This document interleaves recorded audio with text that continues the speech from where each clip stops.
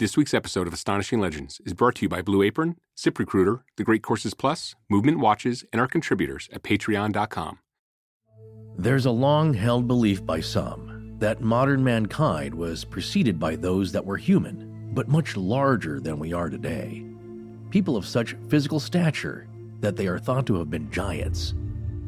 The very idea of giants existing in our past has fanned the flames of heated rhetoric for decades, mixing science, faith, cultural identity, and pseudoscience all together, polarizing researchers and skeptics as well.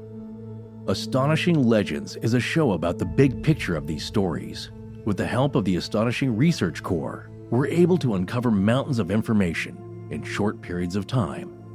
We coalesce what we find before taking it apart again to look for the roots of the legends and the lore. And of course, the truth, to the extent that it can be revealed. Those components of every legend must all be embraced and understood before you can really grasp the big picture. So sit back and relax as we take you on a journey into the history of giants.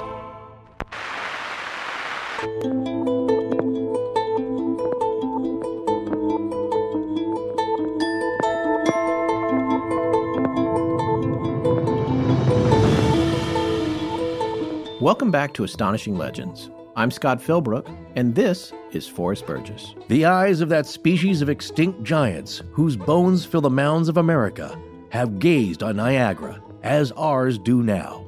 Abraham Lincoln. Join us tonight for part 1 of our series on giants.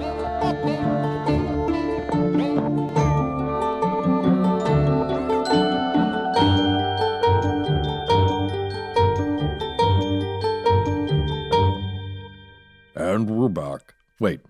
And we're back. And we're back. What are you doing? That was my giant voice. Oh. Yeah. Okay. Just take the last one, Sarah. Right. And before we take one more step, I need to make a quick announcement regarding last week's show, Imminent Disclosure Part 2. During that show, we mistakenly referred to trans woman Chelsea Manning exclusively by her birth name, Bradley Manning. This was an oversight in current protocol as it relates to transgender people, and no slight against them was intended by either us or our guest security clearance expert, Michael, who emailed us to say the following. Quote, "When I was in the military, I had to refer to Chelsea as Bradley due to the Uniform Code of Military Justice case and current intel. Our directives didn't allow us to refer to her as anything else. That being said, I understand it is a sensitive subject and I offer my sincerest apology." What Michael is referring to is the espionage case against Ms. Manning for leaking 750,000 classified or otherwise sensitive military documents to WikiLeaks in 2010. We apologize to those we offended with this error, and in fact had actually intended to say something about Manning's transition during the show and even built it into our outline, but overlooked it during production, which happens more often than you would know, just not about such a sensitive and obvious issue. In response to some of the feedback we got on this, we issued a statement in our Facebook group if you're seeking further clarification on it. The gist of that statement, though, is simply that it was an honest mistake. Indeed. Well, in other news, it's been an amazing research week for the show. We'd like to give a special shout out to our 2 anthropologists in the Astonishing Research Corps, Katie Cohan and Christy Glasgow, for diving in and helping us get our heads wrapped around tonight's complex topic. Yes, and to be clear, they both have varying experiences in anthropology, and Christy actually is, I believe, no longer a practicing anthropologist. So she's maybe you shouldn't say that, but I can tell you that they know more than anybody else we got in there. Well, everyone in there does, yes. I really appreciate getting their help with framing how we take a look at tonight's details and information around giants. Yeah. We're so lucky, honestly, to have such educated people in our midst. And before we get into the show, 2 very important notes about our upcoming schedule, which is likely going to throw people, even though I'm going to announce it right here. We're still going to get tweets saying, "What happened?" So I'm trying to so pay attention. Sure. Yeah, pay attention right now. Next week is a scheduled dark week for us. Dark week meaning that we usually don't produce a show or release anything. Normally, there wouldn't be a show. However, since we're breaking this current series into multiple parts, we're not sure yet if it's going to be 2 or 3. But either way, the first thing to understand is that the next part of this series will not run next week. It will run the week after that. So part 2 will be the week after next. Yeah. However, we are releasing a separate and unrelated, commercial-free bonus show next week to keep you entertained. That's right. When we were doing the Imminent Disclosure series, we interviewed our very own Dr. Chris Cogswell from the Astonishing Research Corps about his exciting new position as Director of Research for MUFON, the Mutual UFO Network, which is the world's oldest and largest UFO phenomenon investigative body. It would appear we now have a man on the inside. Except we just announced it, so it's no longer. He will be fired next week. No. Well, anyway, he sat down with us for about a half an hour to talk about what he's doing over there, and we felt like it needed to be its own thing. So if you subscribe to us, you'll get that show next week. Yes, and part 2 of this series will follow the week after. Everyone got it? Good. No. Oh, by the way, our new hats are in. They should be in the store at astonishinglegends.com by the time this show airs. So if you've been waiting on a hat, we got some new ones in some new colors. The logo embroidery this time around was actually done by a company that employs at-risk kids to give them a chance to work in a skilled trade. Which is fantastic. Hey, something else here. You know what? Nobody picked up on our little musical code that Ryan inserted so cleverly into the opening of the last show. I know. Everyone is paying so much attention to every word that comes out of our mouth. But you know what people missed? A strange phenomenon. Yeah, go back and listen to the cold open, the very beginning of Imminent Disclosure Part 2, and listen to the music after Forrest says the word phenomenon. Or was it phenomenological? No, you said phenomenon. Okay, very good. Yeah. All right. So anyway, let's talk giants. The first thing I want to say is this is the last show we're going to do that's this broad. Well, I feel partly to blame for that. Like I have some responsibility because I was thinking more of a specific incident, which is the Spanish Hill, Sayre, Pennsylvania, mound, skeleton, giant, the bones, that incident that happened. And I kind of casually tossed that out there. But as Scott will say, you know, like the Ark, what it really is a bunch of ravenous lions hungry for information.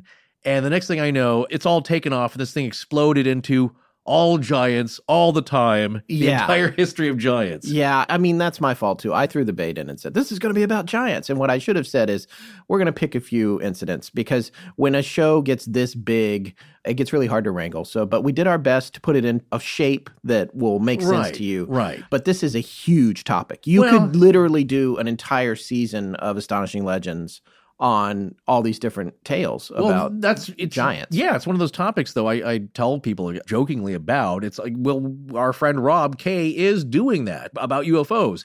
It's like when people say, like, why don't you do a show on UFOs? Like, where do you start? Geez. Well, he's doing it because he's going to do all the history of it, all the definitions, all the interesting stories and cases that come up.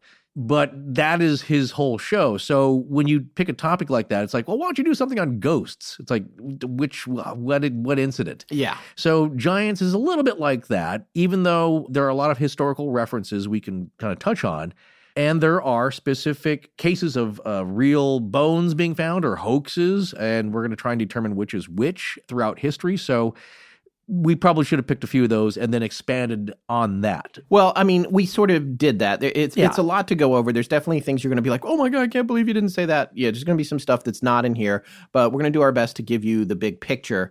We actually have a very fun interview planned for later in this series, which we'll tell you about tonight before this episode is up. Where do we start? There's literally hundreds of famous giants throughout history. I mean, everybody knows this, but do you really think about it? Forrest, would you list off what? Let's go with some of the more prominent ones. Yeah, I mean, from the beginning of time, and actually antediluvian. I get to say that again. I love that. Yeah, actually, that features in a big part of it. Antediluvian, that's against deluge? Before. So before deluges. What's a deluge? The deluge, les deluge. So before the flood, that's all you need to know. Oh. So it's that old time before, recorded history, and we've talked about that before in Oak Island and the Book of Enoch. And the Golden Delta, yes. and all the secrets of the earth and and our world here, and that was a time when the world was really magical, but also weird. So you had things like giants and Nephilim, that's what I was getting at, which are the offspring, you could say, of angels or entities that have mated with human women because they saw them and they were beautiful. They mated with the daughters of men. But then you get a lot of jerky giant beings. Giant jerks. That beat up on people that are just horrible, very violent and murderous. And that's one of the things that triggers the flood, is to hit the reset button by the good Lord. So he is like, this has gotten way out of hand. There's some weird stuff down there, and none of it is real nice. So, of course, Noah and his family, those are good peeps. I'm going to save them. We're going to start over. But that is some of the first stories of giants on this earth. Yeah. And again, that's an interesting aspect because there are some giants, as we'll take a look at tonight, which are productive and friendly. And they come from a specific area, mostly America. That's a lot of our legends are like that. And Paul Bunyan. Exactly, Paul Bunyan. We'll reference a book by Brad Lockwood, which I had come across a few years ago. On giants, mounds, monsters, myth, and man. Yeah, really like that one. Very even-keeled, pretty short, level-headed. It's under 100 pages, but some solid research and I think some thorough and solid conclusions as well when he takes a look at the whole picture. But yeah, getting back to tales of old, you have then Goliath, Nimrod from the Bible. Who built the Tower of Babel. Yes. And he apparently was not a very nice guy. Well, that's what I'm saying. He was after the flood. He was Noah's great-grandson, I believe. And here's something I've mentioned before on a previous show recently. I think maybe it was for the Yeti. But the noble savage, they're a duality. They're man struggling. It's like Lord Byron, you could say, was the noble savage in that, he was a cultured man, very smart and talented, but battling his proclivities, you could say, with strong drink and the ladies. That's part of the noble savage. But one of the first things I was taught in my classics class, was that the classic hero from the great stories of antiquity, the hero is often a jerk and saves people, but also does horrible, violent things. Yeah. And you can expect that from them because they embody this kind of power that normal humans aren't supposed to have. So that's one thing I remember our classics professor talking about, is that you can expect the great heroes all the stories about them aren't nice. So same thing with Gilgamesh. Now there's theories that he was a descendant of one of the Nephilim because he was a giant, but also because he's a giant and can do anything he wants, he's kind of a jerk. Yeah. So the gods created Enkidu to kind of teach him a lesson, and they become great friends. And I always talked about that before. So people with great power generally abuse it, is what we can learn, except for guys like Paul Bunyan, right? Yeah. The interesting thing about Paul, I'll talk about him later. We used to hang out. But he actually is thought to be an amalgam of two different guys. One who was the founding member of a farmers' rebellion known as the Papineau Rebellion in Canada, whose last name was Fournier. And then there was another guy named Bon something, I can't remember his name, who was a actual lumberjack. And he was described as having 2 rows of teeth, which is something that will come up. That does come up, which is strange. I don't think, I really can't see twice the brushing. Yeah, double rows of teeth, they called it. But there's other scholars and researchers that say that they couldn't find any connection between those 2 real people. Yeah.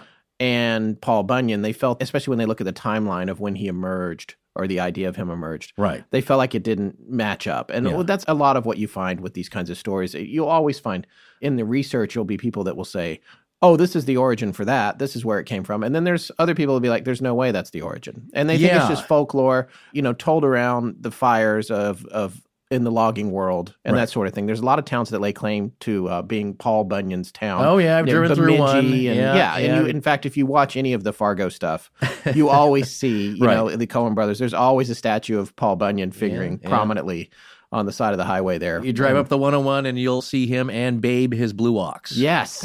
Yeah. But that's the origin story to most of this. It took 5 storks to deliver him, by the way. I can see why. If you see that statue by the side of the highway there, he's huge. But that's where these things are born. And as you can see when we lay this out, that there might be, some real people that these things are possibly based on, but the stories get exaggerated over time. Yeah. And maybe even the findings, as we'll see in like the mid-19th century when they were made, there may have been some genuinely strange bones or normal bones that were exaggerated, the description of which were exaggerated by onlookers. And from there, it takes off, and then it literally grows. It gets huge.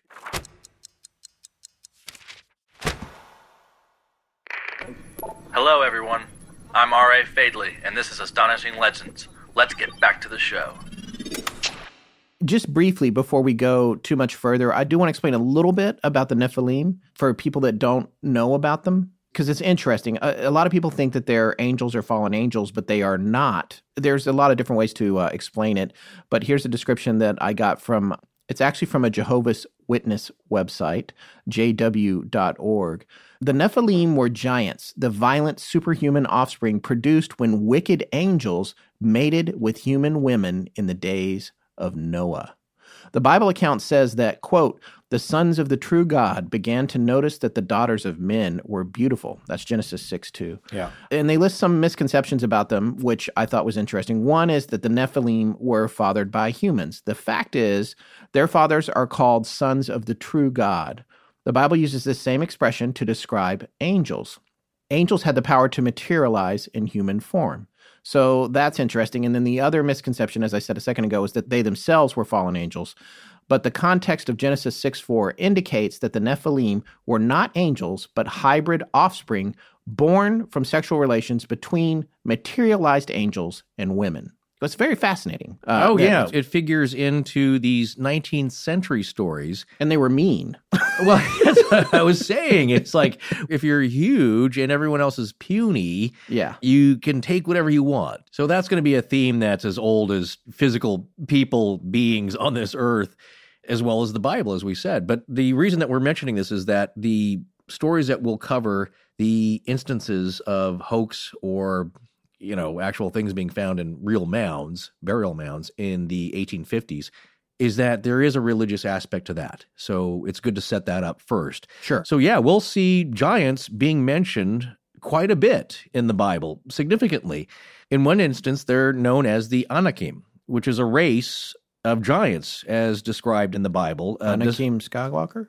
That's Anakin, isn't it? Yeah, it's pretty close. Well, right? Those folks borrow a lot of stuff. Yeah, they do. They do. So it's like, by the way, there's a lot of influence from Dune in the first Star Wars. Yeah, there's actually a lot of sandworm, skeleton, and it's very biblical in that sense. You know, its origin story and its desert. It's a lot of the same themes. That's also another running theme here, is that why are there giant stories all over the world? Why does every culture have their own? Why does every why does every culture have a flood story? You're getting bored. Did you just saw it? You must have just watched it. No, it was a few weeks ago. Okay, well, let's leave porgs out of it then. All right.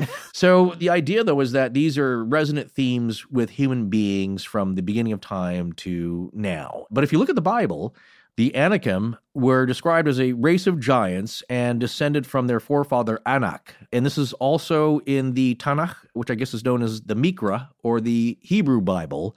And the Tanakh is the canonical collection of Jewish texts, which is also a source for the Christian Old Testament. Now, I'm sorry if I'm getting some of this wrong. I've taken a lot of this just from Wikipedia, so go blame them.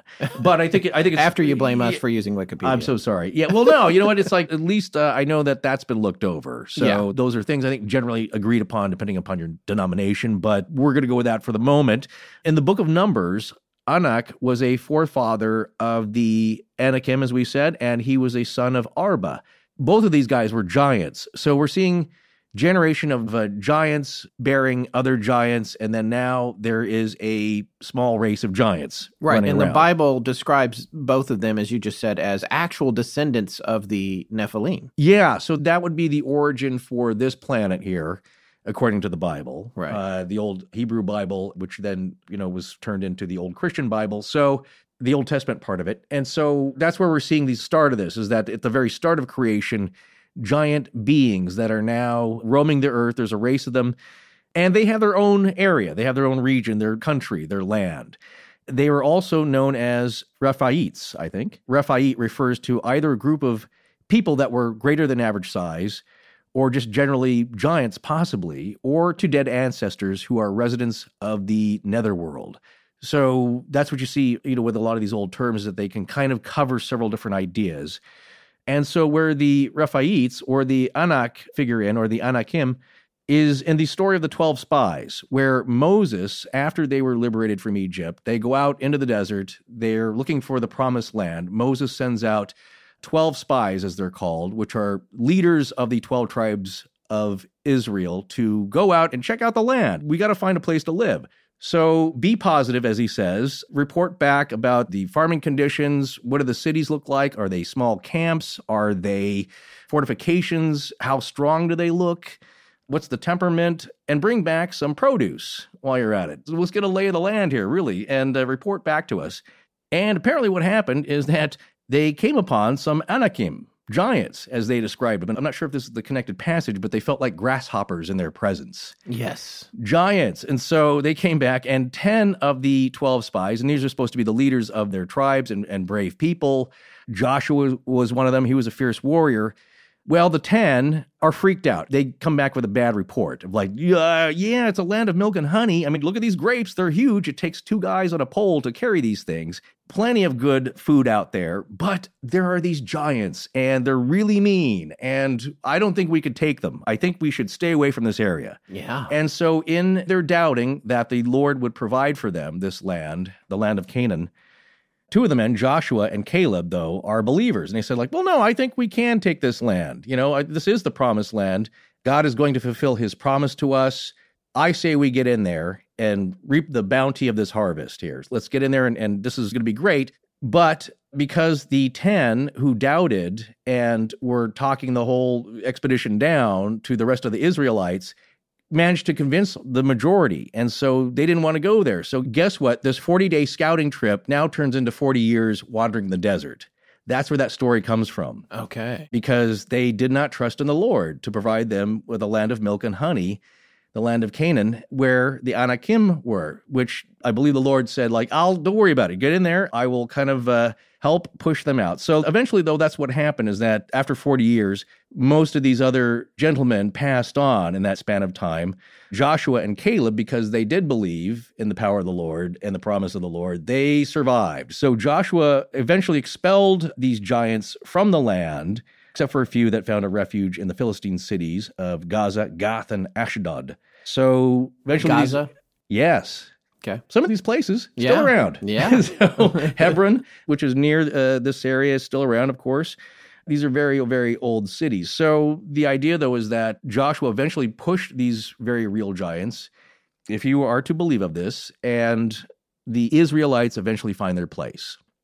So again, that is another big story of giants in the Bible. But of course, the one that people probably most know is that one of these Philistine giants that left the land of Canaan and was driven out, one of the descendants was Goliath, whom David encounters in the second book of Samuel, chapter 21. So Goliath was supposedly a descendant of the Anakim.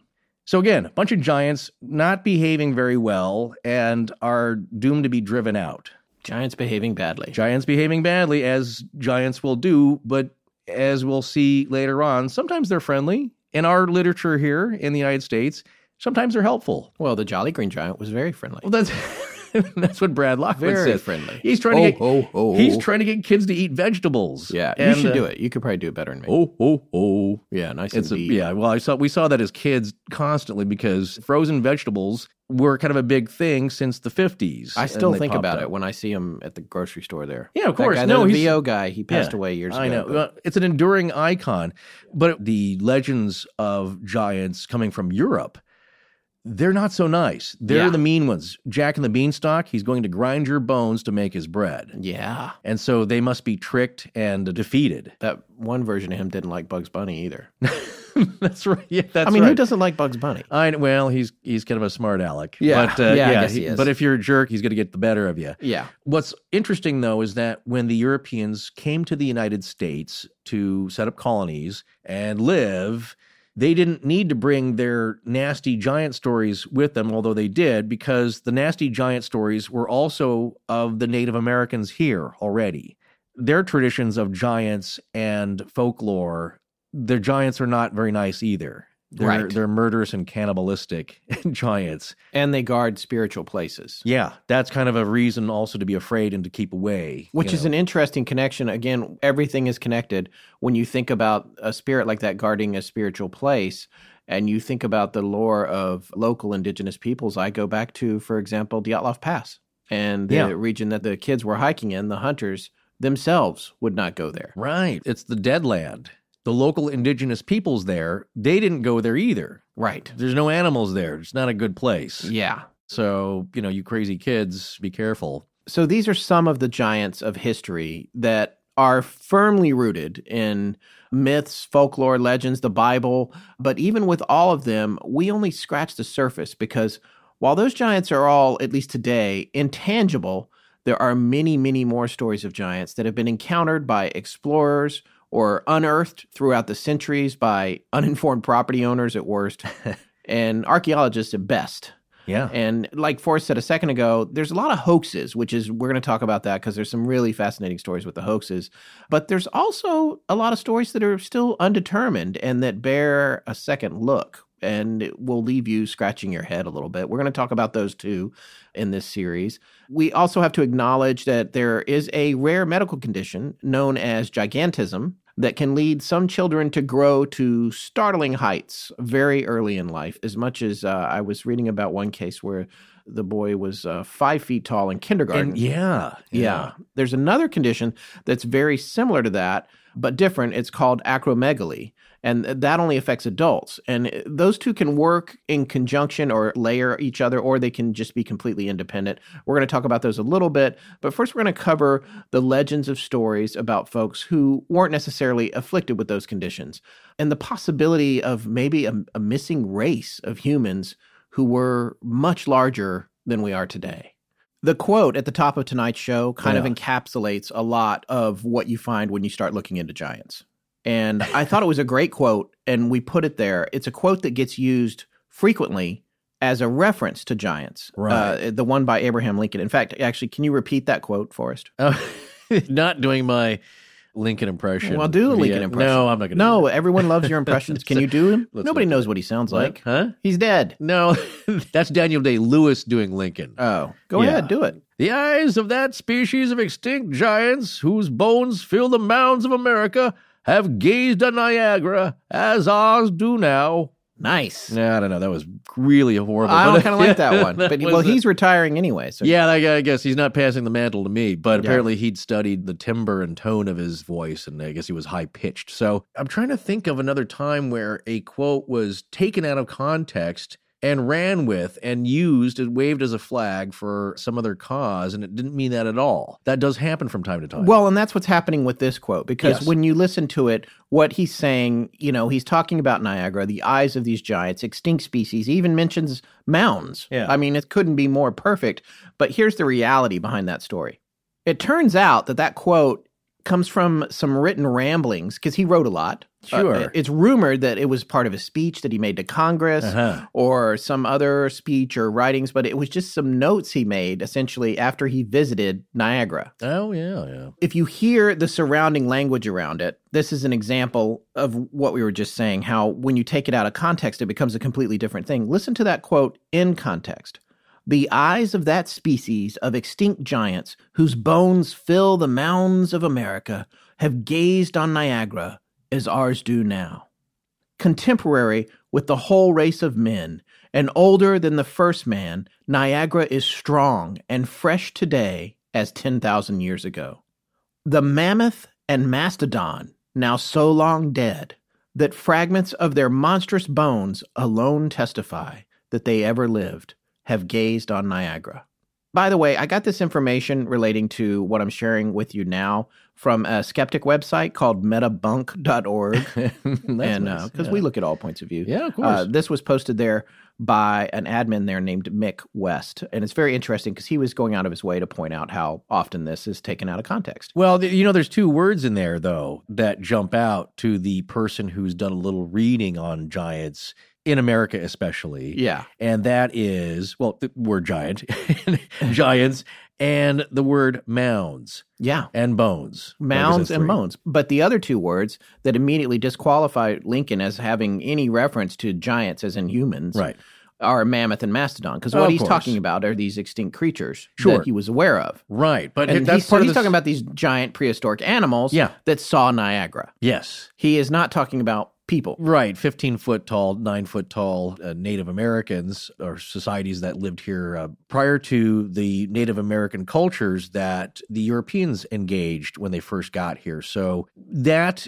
all ties in with the mound builders of southern Ohio, of western New York, and these magnificent earthen structures that in the mid-19th century, people who own the land start digging up and were finding bones, artifacts. These are burial mounds. Yes. And that's a little reused for hundreds of years in some cases. Right. People's natural inclination is to bury their dead someplace prominent, usually, or out of the way. Yes. And these burial mounds are massive, impressive earthworks. And the people who purchased the land and moved in and settled it and who weren't native, they didn't know anything about it other than that, they were trying to clear it or digging some stuff up. And that's where they came across some very interesting artifacts. Yeah, because you know what the other thing they didn't know anything about was? Archaeology. Even they were not being careful. No, and it's a tragedy, it honestly. Is. That's the history of humans and archaeology, is that back through antiquity, it's not the people who are most careful. It's usually the grave robbers, especially in Egypt, who find stuff and loot things. And so, there's also destruction of sacred sites going on to this day with ISIS, or what's left of it anyway. Right. And you see those videos of sacred 1,000-year-old sites being completely destroyed. It's just tragic, but it also is human history repeating itself. I do want to quickly point out that this is the reason that the NAGPRA Act was passed. I want to explain what this is.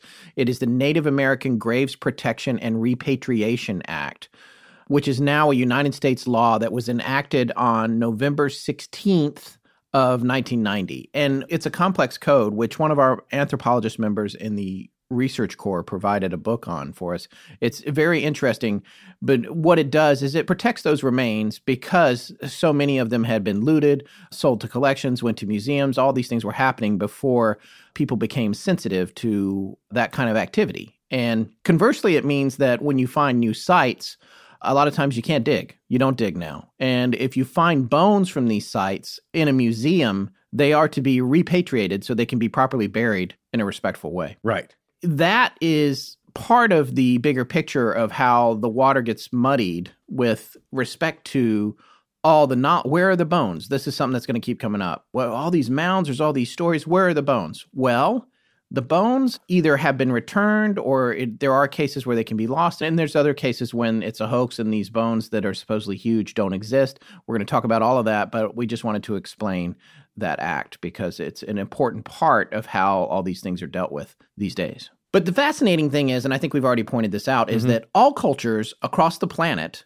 have giant lore, every single one of them. Yeah. And it reminds me, frankly, of the Yeti and talking to Dr. Taylor, because we talked about this in part 2 of that series, a little bit about where the idea of the Yeti comes from and culturally why that society in Nepal, for example, would seek to have it.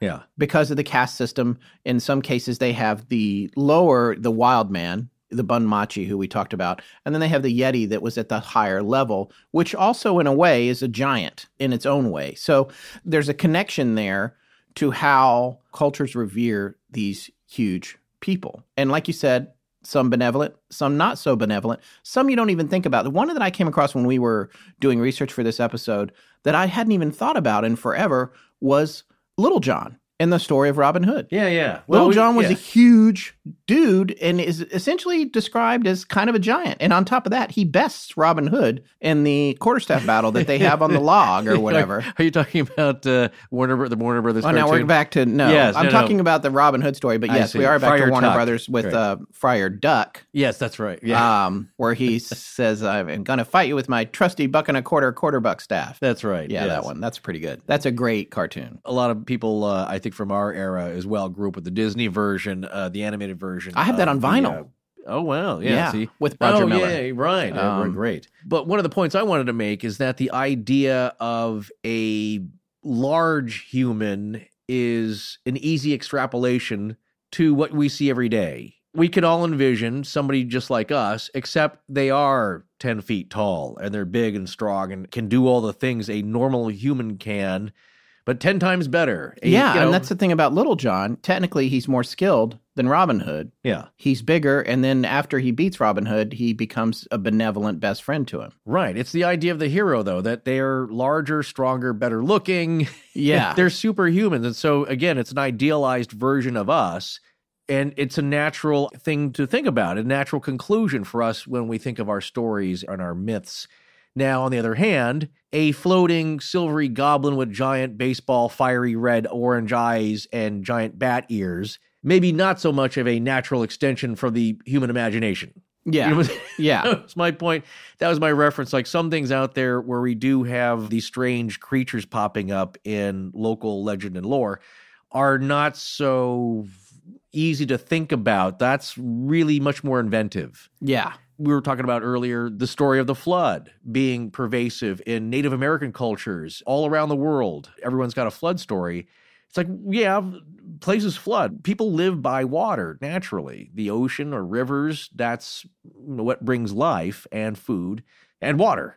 You need to drink. So, and occasionally floods. There's heavy rain. So we can all envision that, and it's terrible, especially what was going on this last week here in Southern California. So to imagine, though, that the whole earth floods, it's like that's pretty wild, but it's just, to me, very interesting and unusual that we all have an origin story, a reset story, where the entire earth floods, wipes everything out, and we start all over again. Yeah. We have big people. There are medical conditions and genetic predispositions that can make somebody grow to a very large size. That's probably been going on since there's been people. I mean, it takes a lot of food to grow somebody that big. And generally, as we've seen throughout history, people usually are not that tall. Yeah. Generally in the Middle Ages, if you look at the average height of a suit of armor, it's between 5 feet and 5 foot 5 inches. People weren't usually giants. So when you have somebody who's, say now, even not that big, 6'5", you're 6'2", right? I was last time I checked. I feel like in my old age, I might be shrinking a little, but yes, I'm 6'2". Yeah, exactly. Yeah. So I'm generally a taller guy, I think, generally, for America. On average, yeah. You're, I believe, for an American man, at the bottom of the normal bracket would be 5'7", 5'8", and 6 feet or 6'1" at the very top. And it depends on the country. In Denmark, they're a lot taller. They're on average. Yeah, well, I've been looking in the research for this show. I was looking at averages across the world. Right. The tallest country with the average height is Montenegro. Oh, that's interesting. And then you said Denmark, the Norwegians as well, very tall. Well, that's what happens. And so back in the Middle Ages, when you have a king like Edward Longshanks and he's over 6 feet tall, he towers over everybody else. He seems kingly. Yeah. That's another thing that we'll talk about, the appearance of somebody who is a normal person, but seems so much larger than life, and what their role will play in their own society and their own tribe, and why that might figure into these encounter stories of Europeans coming to Native America. Yeah. Getting back to that, and Robin Hood and these stories of coming out of Europe, anytime there's somebody huge, it makes the news. Yeah. But it could be totally natural. They don't have to be supernaturally huge.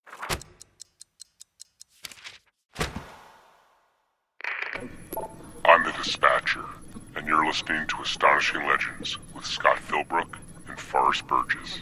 Now back to the show.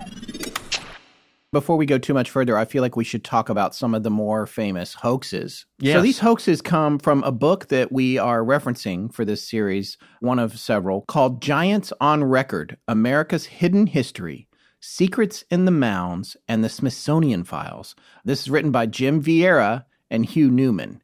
This book is a bit controversial, as is the topic of giants in general. It's a polarizing topic. There's a lot of people that equate it with the whole ancient aliens thing, and then immediately we're going to Giorgio Tsoukalos and aliens. And we're not coming at it from that angle, from the ancient aliens angle. And even though there's a lot of people that equate the presence of ancient giants or these long ago larger people being somehow ancient aliens, I'm not going there necessarily. For me, it's more an idea of possible lost civilizations, pocket civilizations, as a term that I learned from Professor Taylor. Yeah. Totally earthbound. Yeah, what we have found... If it exists.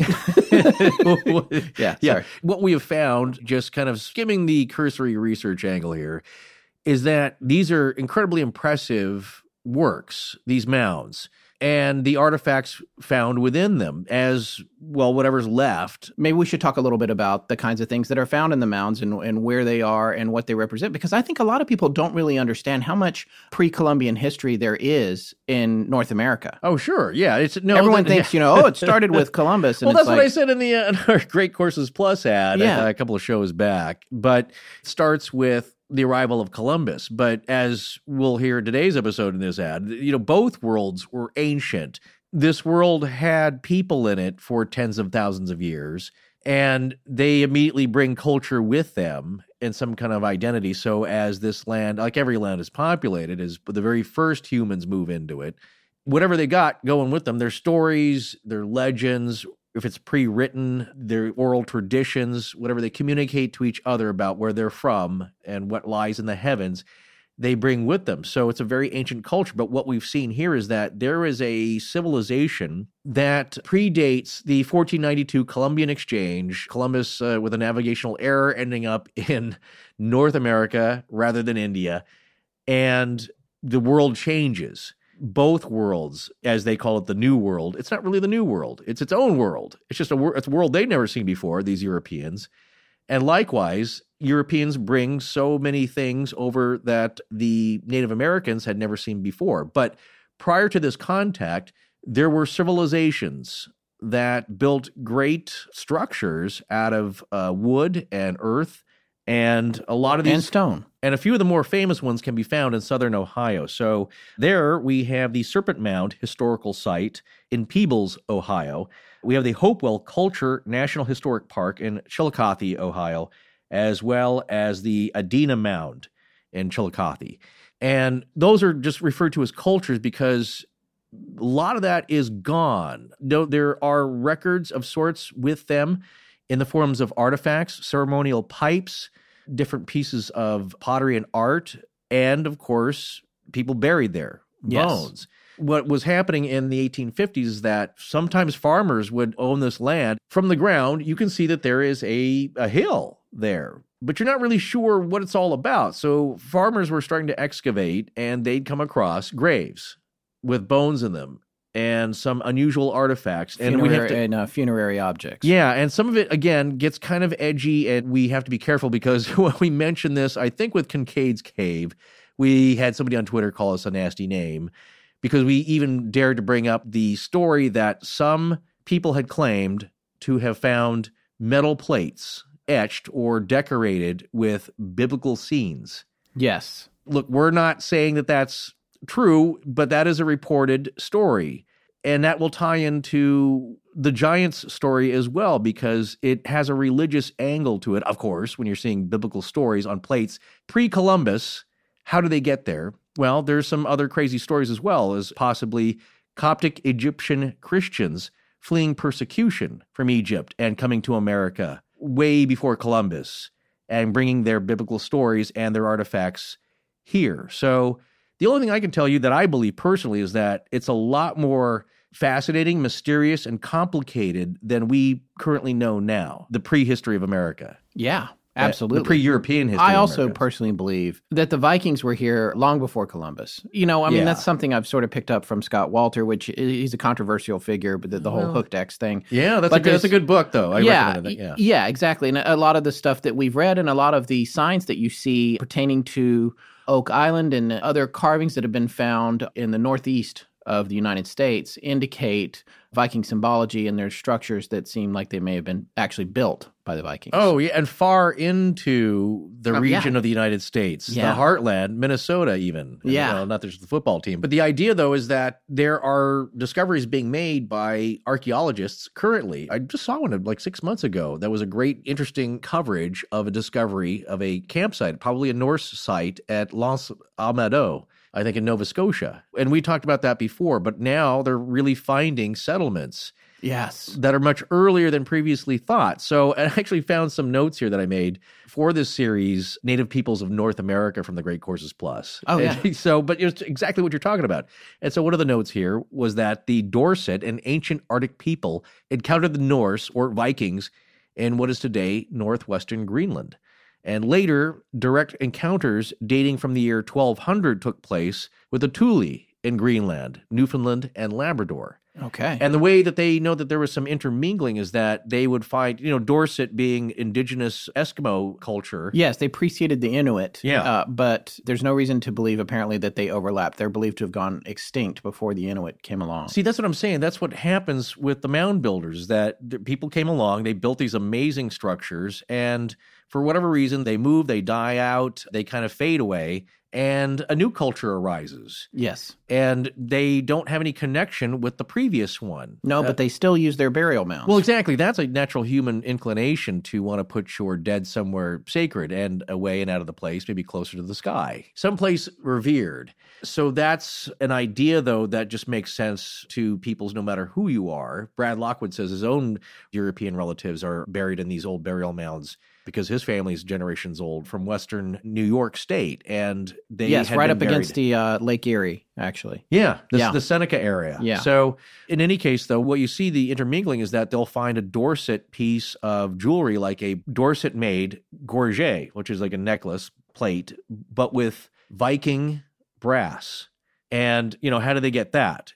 So we can see evidence of items being used by these native peoples of European origin, either being traded later on as more contact is made, and the spread of these items as they make their way into the interior of the country. So we know now that it's not just 1492 with Columbus being the first to step foot here. And what's interesting about that, and we need to keep in mind when we're looking at these giant stories, is that's revisionist history. Columbus, the way that that's presented, is technically, it's revisionist history. It glosses over all the things that happened before he got here, accidentally in the wrong place. Right. And so that's something to remember, too, because, Forrest, this is something that you had said, which maybe you took, I'm sure you took from Winston Churchill or somebody, but that history is written by the victors or something to that effect. Geez, I got to look that Yeah, up. the gist of it is that is who tells you what happened. And when the things that preceded your cultural hero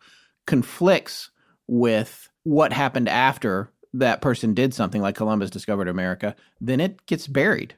The stories get buried. Yeah, and here's the thing, though. You have some forms of contact that aren't that cemented. Let me tell you about another note here. In the 1480s, native peoples in the Northeast encountered Basque mariners who had ventured into the area to take advantage of the vast supply of cod. That's also from that lecture series. Right. So they had come all this way, and that's not like making a settlement. That's not meeting the chief and coming in and exchanging gifts and announcing yourself.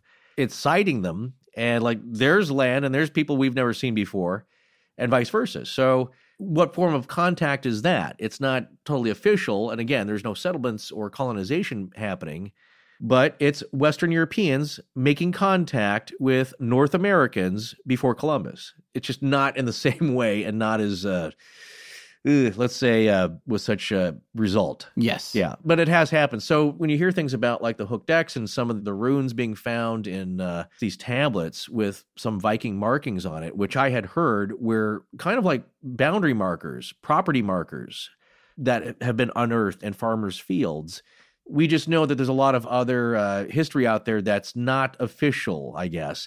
And also, I don't know if you saw that. That was like the show that you like, What on Earth? Yes. The satellite show? Yes. There's evidence for possibly a Chinese-style wall on the west coast of the United States. Right. Which greatly predates Columbus.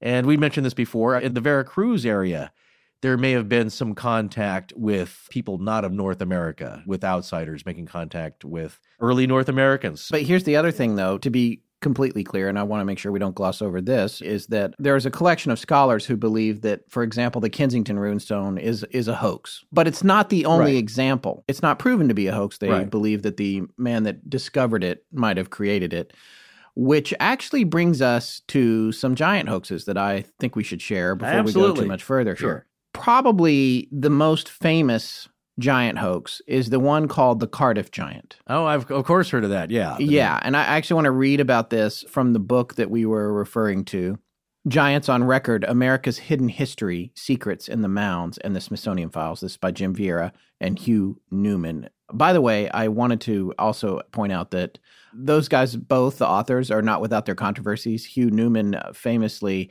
has a banned TED speech. Which, TEDx, Yeah, he made a speech that got banned. That in itself is a fascinating story. It does involve giants. We're going to talk about that more in the next part of the series. Well, to be clear, it was removed. Yeah. Because a lot of the things in it could not be verified or were deemed not factual. But still, they invited him there and he spoke in the first place. So there's a lot to digest with that. I'm going to read this from their book, which I have the PDF version of it, so I can't tell you the page because it just says, location 284 of 7,513. It's a So if spot. anybody wants to look there, Yeah. it's a spot in the book. Okay. The Cardiff Giant was one of the most famous hoaxes in United States history. Purportedly, it was a 10-foot-long petrified man uncovered on October 16th, 1869, by workers digging a well behind the barn of William C. Stubb Newell in Cardiff, New York. Both it and an unauthorized copy made by P.T. Barnum are still on display. The giant was the creation of a New York tobacconist, atheist George Hull, who decided to create the giant after an argument at a Methodist revival meeting about Genesis 6:4, which we talked about a little bit ago. That is the biblical verse that makes reference to the Nephilim. Right. So he got mad about that at a revival meeting, apparently. He hired men to carve out a 10-foot, 4.5-inch long block of gypsum in Fort Dodge, Iowa, telling them that it was intended for a monument to Abraham Lincoln in New York. He shipped the block to Chicago. This could not have been cheap, by the way, where he hired Edward Burgart, a German stonecutter, to carve it into the likeness of a man, and he swore him to secrecy. So what happened was they made this giant statue. It looks like a giant laying down, and they even took, I think, boards with nails on them or something to make I'd it heard look of like, that. Yeah. like it was- they beat it with chains and these paddles that had nails pounded through them to pit it Right. and age it. Fascinating. And then P.T. Barnum wanted it, but he couldn't get his hands on it. So then he had another one made and was charging people to look at that one. Yeah. And what's interesting about that is it was a journalist that was reporting on this. The journalist is the person who coined the phrase, "there's a sucker born every minute," not P.T. Barnum. That's been misattributed. That was something I So there's learned. another misappropriation, a misattribution. Yes. Yeah. Misattributions. Right. Right? It takes off. Yes. Blake, I hope you like that one if you're listening. But anyway, that's pretty fascinating. So this thing was really just a statue. It was rock. Yeah. He was claiming, I guess, that it was a petrified person. And Yeah, but I mean, I guess out of all durable materials, he didn't really have any latex or, yeah. it's not a Bigfoot faking where you've got a furry suit with a bunch of cow guts in it. But, there were other things along these lines. There were mummies. There were all kinds of things. And invariably, as the technology became available, these things wound up getting X-rayed or CT scans, and it was clear that they were fakes. Right. There's a story, the Martindale mummies are a story of that. There was another mummy that a man named Judge Orr had, also proven to be a hoax. And then one of the most egregious things that's happened in the internet age, and this is a classic creepypasta copy-paste kind of problem, was a Photoshop contest held at a website called worth1000.com, as in a picture's worth 1,000 words. This was in 2002, and they do a different contest every year. And the contest they did in 2002 was for giant skeletons in old photos. So these people submitted numerous, I don't know, I didn't look to see how many entries, but theoretically probably hundreds, if not more, of photos of what looked like archaeologists uncovering giant skeletons. And all of those are still circulating like crazy on the internet. It's clickbait. It's everywhere. Right. But what happens is it contributes to people, talk about fake news. This contributes to people thinking, oh my God, what is that? Yeah. And it's not that there's not evidence like that out there in the world. We're going to talk about some evidence like that is real, but the photos are never as good. Like I saw one of those pictures and it's like 3 people dusting off an eye socket on a skull. Yeah. Like it's so big, Right. it looks like a Volkswagen Beetle. Well, that's Yeah. So that is, for those of you that don't remember, that's a car they don't Well, make you anymore. you have to be, when you're going to fake something, don't fall into hyperbole because, well, there's some body parts photos that obviously been faked to get you to click on them. But obviously it's like that's way too huge to be real. However, sometimes there are medical anomalies that happen, and it is unbelievable looking, but true. So it was Stubb Newell, right, who was the atheist farmer that got into the Methodist argument. Yes, and wanted at the revival. At the revival, he was mad about Genesis 6:4, I guess, which said that giants walk the earth. So then he faked digging up a giant on his own farm. Okay, so here's an interesting angle that I wanted to present because it's the opposite of the other reason to fake and hoax a giant sighting or producing a giant from the earth. Stubb here wanted to do it to make fools out of the people that would say, look, see, giants have walked the earth it is true in the Bible. Right. And then they would parade that around and claim, look, see, all that is true. Genesis is true. We're literalists. And here's our proof. And then he would come out and say, like, no, you idiots, it's a big stone. And I fooled you all. And you're full of malarkey. So that's one angle. But as we'll see later, some of these have been faked because the people wanted other people to believe that giants had roamed the earth, and especially North America. Yes. Because the religious angle there is that America is the new Eden, or the existing Eden. It's the new promised land, as we had mentioned earlier, the land of milk and honey. As giants were found there, giants were found here in North America. So that's the opposite reason of faking that, not to expose it, as Stubb would wanted to do, but to keep people believing that stuff from the Old Testament could be true.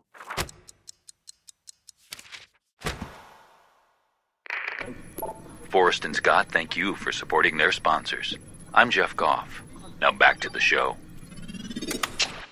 So now I want to talk about a place called Glastonbury Abbey. And this is a really fascinating story, especially as it relates to giants. This abbey was, for hundreds of years, the wealthiest abbey in all of Europe. Yeah. And certainly in England. However, it burnt to the ground in 1184 AD. In the time between it burning to the ground and them trying to decide if they want to build something else there over 4 or 5 or 6 years, Westminster Abbey came into prominence.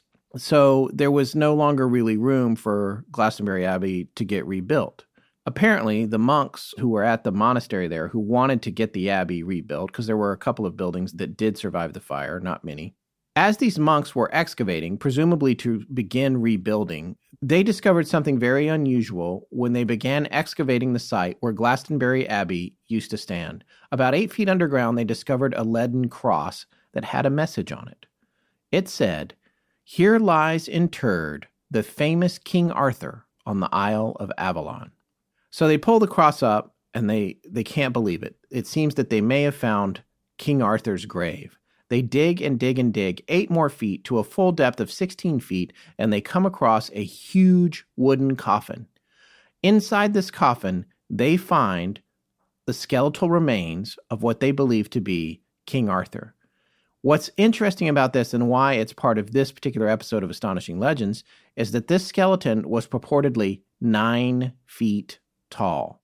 Although the first story that I read about this, which I read in the book Giants on Record, Vieira and Newman's book that we've been referencing tonight, indicated that it was just King Arthur. Other stories that we found through additional research indicated that Guinevere's remains were in the coffin as well, and that she, too, was incredibly tall at 7 feet. So now we've got a 9-foot King Arthur and a 7-foot Guinevere found in this wooden coffin 16 feet down, 8 feet below a lead cross that clearly said it was King Arthur, on the site of Glastonbury Abbey, which had burnt to the ground just a few years prior. Wait, she's 7 feet tall? She's 7 feet tall. So she's a tall drink of water. Yeah. Well, that's interesting because they makes them into a legendary couple at this point. Right. That's also an interesting angle because usually it's a singular giant. Yes. Of unknown origin. And here we are being told we know exactly where the origin is. It's a pair of giants, and they've been properly labeled by this cross. Here's the thing about this, though, and this is something, it would have been the first thing that I thought, actually, but it also is backed up by research that archaeologists have recently done looking into this story. And by the way, this place is still visited today as the burial site of King Arthur, and I suppose Guinevere. Like I said, I've seen the story written both ways, whether or not she was there. This apparently was an example, according to archaeologist Roberta Gilchrist, of what is known as pious fraud. And a pious fraud is when you, in this case, would maybe come up with some fake relics in order to generate interest in maybe rebuilding your abbey that burnt to the ground and used to be the wealthiest abbey in Europe. Right. Well, I would say they are smartly marketing this thing as going right to local pride of the peoples there, because at that time, not much was known about King Arthur, and to this day, we don't know much of anything. He may not have existed. All they know is that there was a hero that was a Celtic Briton, more of an indigenous Briton, who fought some battles against the invading Anglo-Saxon invaders, the Angles and the Saxons, from Saxony, and was able to repel them. And they're an overwhelming force. So he scored some great battles that fired people up, and it delayed a massive invasion for a little while anyway. But no one's exactly sure of his name. So all these things that you hear in modern popular culture that are so popular today, and actually, I think over the break, I rented the Guy Ritchie film finally. Oh. Very fantastical. A lot of flash and giant snakes and things like that. And that's all good fun. But the things like Excalibur and Avalon and Guinevere and Merlin and all these things, pulling the sword from the stone, it's all been layered on over the years, and all they really know is around, I guess this would be the mid-5th century to the mid-6th century. Mm-hmm. He may have existed, but there's no clear evidence or record of his name, only until, I think, Gildas maybe 100 years later, or a long time later, as it often happens with history. So here we're talking 1184, several hundred years after this dude may or may not have existed. So they're playing kind of fast and loose on it. But obviously what this tells me at this time is that now he's firmly cemented, King Arthur, as a legendary hero of the Britons. And he's being used to drum up some support. And it seems to be working, right? Yeah. And by the way, we have to point out that it has been difficult to find any real corroboration of this find. Yeah. The only thing that they were able to prove was that there was an excavation there. There was a gentleman in the 50s named Raleigh Radford who excavated there, but Gilchrist, who is from current times, indicated that he maybe took some liberties himself in indicating that there was coffin recovered at that site. All he was able to prove was that there was digging that had been done there in roughly that time period, but he couldn't say what was in it. And this was a cemetery, which probably you would come across that sort of thing, no matter where you dug. What's fascinating about this is that in 1539, this thing took place called the dissolution of the monasteries, which is sometimes referred to as the suppression of the monasteries. This is from Wikipedia. This was the administrative and legal processes between 1536 and 1541 by which Henry VIII disbanded monasteries, priories, convents, and friaries in England and Wales and Ireland. He appropriated their income, disposed of their assets, and provided for their former personnel and functions. Although the policy was originally envisaged as increasing the regular income of the crown, much former monastic property was sold off to fund Henry's military campaigns in the 1540s. He was given the authority to do this in England and Wales by the Act of Supremacy, passed by Parliament in 1534, which made him supreme head of the Church of England, thus separating England from papal authority. Now, here's the thing about the last abbot of Glastonbury. This is after the fire and after the rebuild, which presumably part of what helped them rebuild was the discovery of King Arthur's remains, giant remains. The abbey itself was in possession of a lot of silver, gold, and real estate. Acting on orders of Henry VIII, 3 men arrived at Glastonbury in September of 1539, and they took everything the abbey had. And then when the abbot, Richard Whiting, resisted, they hanged him. P.S., by the way, Whiting had voted in favor of Henry VIII becoming the supreme head of the church in England. He chose poorly. Well, he had no choice then either. So, yeah. After being hanged, Whiting was drawn and quartered as a traitor for his loyalty to the Roman Catholic Church over the King of England.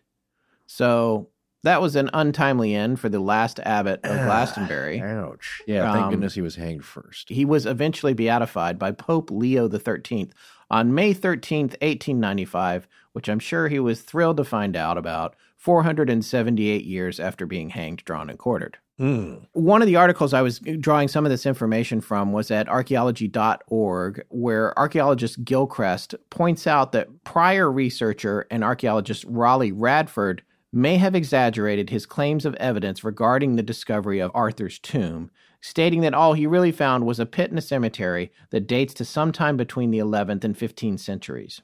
Additionally, quoting that article, analysis of the 12th century Abbey Church indicates that the monks themselves purposefully promoted the site's historical reputation. As they rebuilt the church after the Great Fire in 1184, instead of using contemporary architectural styles, they inserted antiquated and retrospective elements apparently to deliberately feign antiquity. So I thought this was really fascinating. To me, you look at this one purported instance of a giant King Arthur being unearthed at Glastonbury Abbey. Well, there's a lot of wiggle room with regard to the reality of it. Sure. Because these guys were just, it was all about, we're going to get this thing rebuilt. We got to get Yeah. this thing up and running again. And you know what we need? We need a relic. And here's what we're going to do. We're going to say that King Arthur was buried here. And here's the thing about remains. Nobody's really around when you dig them up. And if you rebury them, no one's around for that either. Right. It's just, well, you're just pointing at the dirt, Yeah. and you come up with the cross. But after the dissolution, when Henry VIII came and dissolved the monastery, the cross and the bones and all of that was lost. Yeah. And in theory, that would have become the property of Henry VIII at that point, if it existed. So let's say it did exist. There's a 9-foot skeleton, and there's this cross that says it's King Arthur. Henry VIII, it could have gone into his private collection or what have you, and who knows where it went from there. Yeah, could have been reburied. Here's the thing. If it existed. Right. As we've seen a lot, sometimes there are real pieces to things. It may have been some real bones that were unusual. And maybe, let's say, for the time, unusual would be 6'5". Yes. 7 feet. That would be very unusual at the time, but not totally impossible. No, and one of the other things that's really interesting is something that I came across during this research, which I had not been aware of or even thought of because I've never dug anybody up. But That we know of. yeah, sure. back at that time when it came to archaeology really didn't exist. Yeah. And when you uncovered somebody who had been decomposing for however many hundreds of years, in this case, if you believe any of this at all with Yeah, regard to King Arthur, Sure. the skeleton, it spreads out. And it can give you a false sense That of is the true. vertical height. And if you're not knowledgeable about the human body and how decomposition works and all Right. that kind of thing, you might think that the changes it's undergone are indicative of a height that it just wasn't when it was all being held together by muscle and tissue. Exactly. Strange things happen to the body. It's not a usual thing that most people see if you're not into forensics. But people often think that fingernails still keep growing And after hair. a body dies. Yeah, and what's happening, though, is like with the fingernails. We learned about this with Somerton Man a little bit. Yeah, you do. Right. Is that the tissue around the finger bone shrinks. So, and of course, the nails aren't growing. It's just that they appear to grow. So They look longer because the tissue is retreating. Exactly. Same thing with the hair on the head. Right, exactly. So what happens is that early people who found a skeleton, it was early, pre-turn of the century, all of the ligaments and sinew and tissue have dissolved away, have rotted away. So now you have loose bone. And what Scott's saying is that the bones, they're sitting a little further than they were when the person plopped down. Right. And you can only imagine, too, by the way, with regard to this excavation and the relics and the pious fraud, it may have been rooted in the discovery of a real body. Well, that's you what can I'm just saying. see how this is playing out. Exactly. They're digging, we're going to rebuild the abbey or whatever. They come across a body. Maybe there's something unusual about it. Maybe there's not. And then they start contriving, what if this was really important? What if we just twist this story a little bit to generate interest in rebuilding the abbey? And that is what it seems like happened there. At least that's what current experts believe. That's another case of it, albeit not that famous, but I thought it was very interesting, of a story being exaggerated about a giant. We're not really sure if the bones exist, and even if they do, we're not sure the person was real in Right. general. Yeah. So there's a lot to consider there in terms of how a story can get blown out of proportion and, Yeah. and possibly even entirely fabricated. Well, things are exaggerated. That's what we're saying, is that it's so long ago, it's hard to get a handle on it, even if at the time it's been documented, Yeah. because you can't go back and see what they found. Now, what we can do now with modern forensics is find Richard III in a parking lot. In a car parking lot. park. It's amazing. Yes, Yeah. in a car park, because based on his description and I believe some descendants of his, you can kind of trace that. And his scoliosis, I believe, a curvature of the spine. I believe there was a head injury. Yes. They put it all together. They just declared that car park a historical site. Well, there you go. He's been he's been resting peacefully with Cars. Vauxhalls, rolling over him. But that kind of stuff happens, and we can have those kind of answers nowadays because of technology. And back then, who knows? And so when we have this idea of pious fraud, we can see a purpose for wanting to hoax something which maybe their heart is in the right place. They're trying to get some religiosity going here and have something for people to get excited about and believe in with religion. Same thing with the Pangboche hand.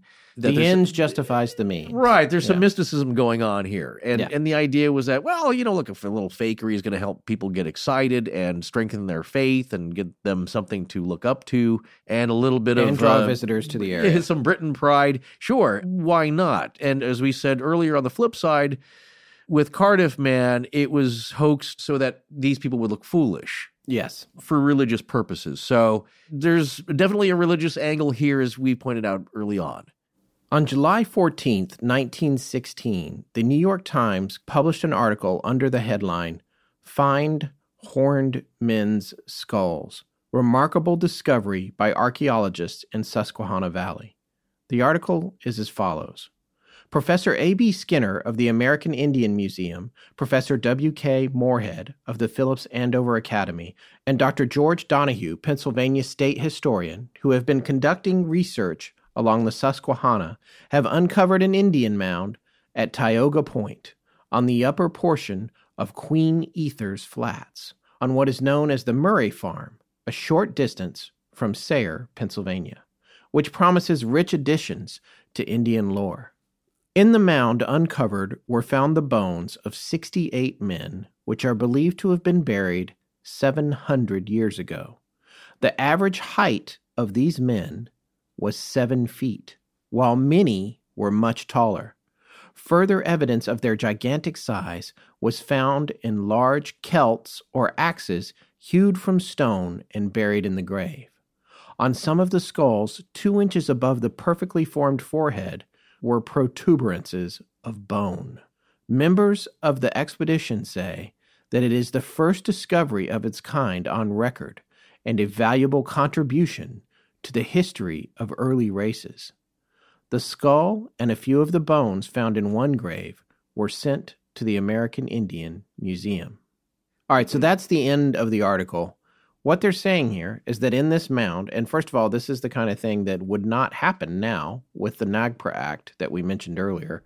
You can't just dig up sacred ground and remove 68 people. However, what's fascinating about this is this skull they're talking about with the protuberances, which are the horns. They're saying that these skulls had horns on them. Well, yeah, and the inference here is that they're Nephilim skeletons. Right. They're giant. They're giants. Did the Nephilim have horns? I'm sure they did at some point. It's the idea of horns, though, and we might flesh this out a little bit, as it were. But the idea of horns represents power and kingly rule a lot of the times. So, as we'll see in antiquity, I think there's an image of Alexander the Great on a coin, and he's got ram's horns. So it's often symbolic, but sometimes people do have bony protuberances naturally growing out of their scalps. Yes. It's a little bit, I think there was the case of a woman who had a very long one coming out of the top of her forehead.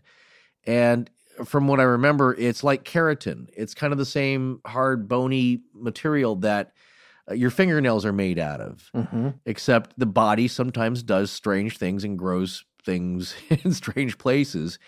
And so tell me about it. Yeah, well, there you go. As you get older, there's hair in places you didn't expect. So in this case, weird things have happened, but symmetrical, like horns coming out, not a usual thing. And I don't believe there's been any skulls that have been found that have had more than one. And I guess, like I said, there's been bumps and weird protrusions, and certainly a bone can grow in strange ways.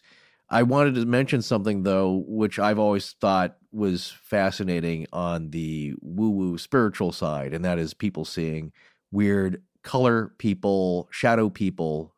And when I mean color people, like an all-red person or being show up in their rooms. People have described all yellow. I had friends of mine, their children saw a purple man in the bedroom. Yes. Both children at years apart, describing it differently, never talked to each other at a very young age. So there's something with these colors, but often they're described having horns. And again, animals have horns for defense, generally, and fighting. Why do deer have horns? That's how they battle. And so there's a purpose for that. Obviously, humans aren't going to fight that way. You're going to use your fists or a weapon. or your beyond the veil psychic abilities, whatever that is. It doesn't make any sense, but it's symbolic in a weird way. So anyway, I just want to mention that I made that connection. It's like horns. What? Yeah. And that's so strange. And especially, again, if you do go believing the weird entities from beyond the veil and the descriptions of some of them having horns, why? What's the point? Literally. What we have here is that it adds a little color to the discovery. And you know what else adds color to the discovery? Yeah. And although it didn't happen obviously in that original publication of the paper. Yeah. There's a photo associated with this story that you see every time you read this story online. There is an image of a skull that is horned. Yeah, and if you follow us on social media, you will have already seen it because even though I haven't done it yet as I record this, I will be tweeting it out when we post this episode. Right. And it's disconcerting, to say the very least. So as these bones are being unearthed, there's bystanders. It's kind of a big thing in the town there, and people are seeing some strange things, and you can see the story ball rolling here. Something that might be really fantastical as a discovery is gaining monumental proportion as the discovery of the century, and something that we will now all question our origin story and the Old Testament. And it is the Bill Murray thing of Old Testament stuff, really fantastical. Fire and wrath and brimstone and giants and beasts and battling angels and all that kind of stuff. So now you're seeing the kind of fervor that goes along with this. Well, this also is the root of my mistake here in that this project got so kind of out of hand out of a simple idea of like, let's talk about giants in America, and specifically the Sayre, Pennsylvania, Spanish Hill, horned 7-foot giant incident, which now turned into all giants. So, and where that happened, I was kind of joking with Scott and Tess in text here, because a good friend of mine, she'd given me a fact or crap calendar. It's like usually she'll give me one of those peel away calendars, which I really enjoy, in some different themes. And this one was the fact or crap. And on a certain day, the challenge is that you have to kind of guess if it's fact or crap. And this page-a-day type calendar has had several interesting ideas for the show. Yes, it has. So it comes up a lot. Well, because you peel it away, and what we've learned here on the show is like, again, we're not trusting of anything. It's like I'll read something, it's like, wait, is that true? Because things are cut and pasted. And who knows who's writing these things? It's certainly titillating. But here is the text or the copy from that particular day on the fact or crap. And again, you read the statement and you have to guess whether it's fact or crap, and then you add up your points at the end of the week. Right. So it's a game everybody can play. So the statement is, several giant human skeletons with horned skulls were unearthed in a burial mound in Pennsylvania in the 1800s. And you flip over the page at the backside, it's fact. Shortly after their discovery, the giant AD 1200 skeletons mysteriously disappeared from the Museum of Philadelphia. The institute chosen to study the skeletons, and they always put a joke line here, boneheads. So that is your little joke for the day.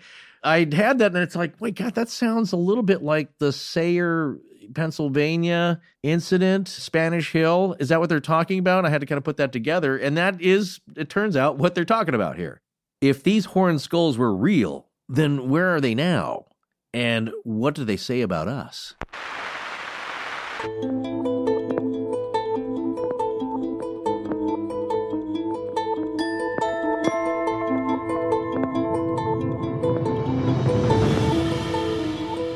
That's going to wrap up part 1 of our series on giants. A reminder to look for our commercial-free bonus show next week with Dr. Chris Cogswell, the new director of research at MUFON. The following week, part 2 of this series will run. In it, we'll talk about evidence pointing to what might have been a pocket civilization of giants in France, whose skulls indicate they would have been 10 to 15 feet tall. Please remember to support our sponsors. They keep the show free and the lights on in Blanket Fortiana. Special thanks to John Bolin.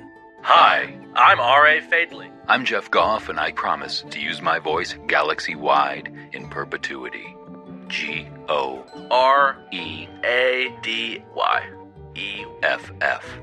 Our show is edited by Sarah Wendell, and our theme, which is available as a ringtone, is by Judson Crane. Sound design is by Ryan McCullough. Special thanks to the ARC and its lead researcher, Tess Feifel. But most importantly, we want to thank you, our listeners. Visit our store at astonishinglegends.com or interact with us and other listeners on Facebook, Twitter, and Instagram. You can also find us at patreon.com/astonishinglegends if you'd like to support the show in that way. Copyright Astonishing Legends Productions. Good night.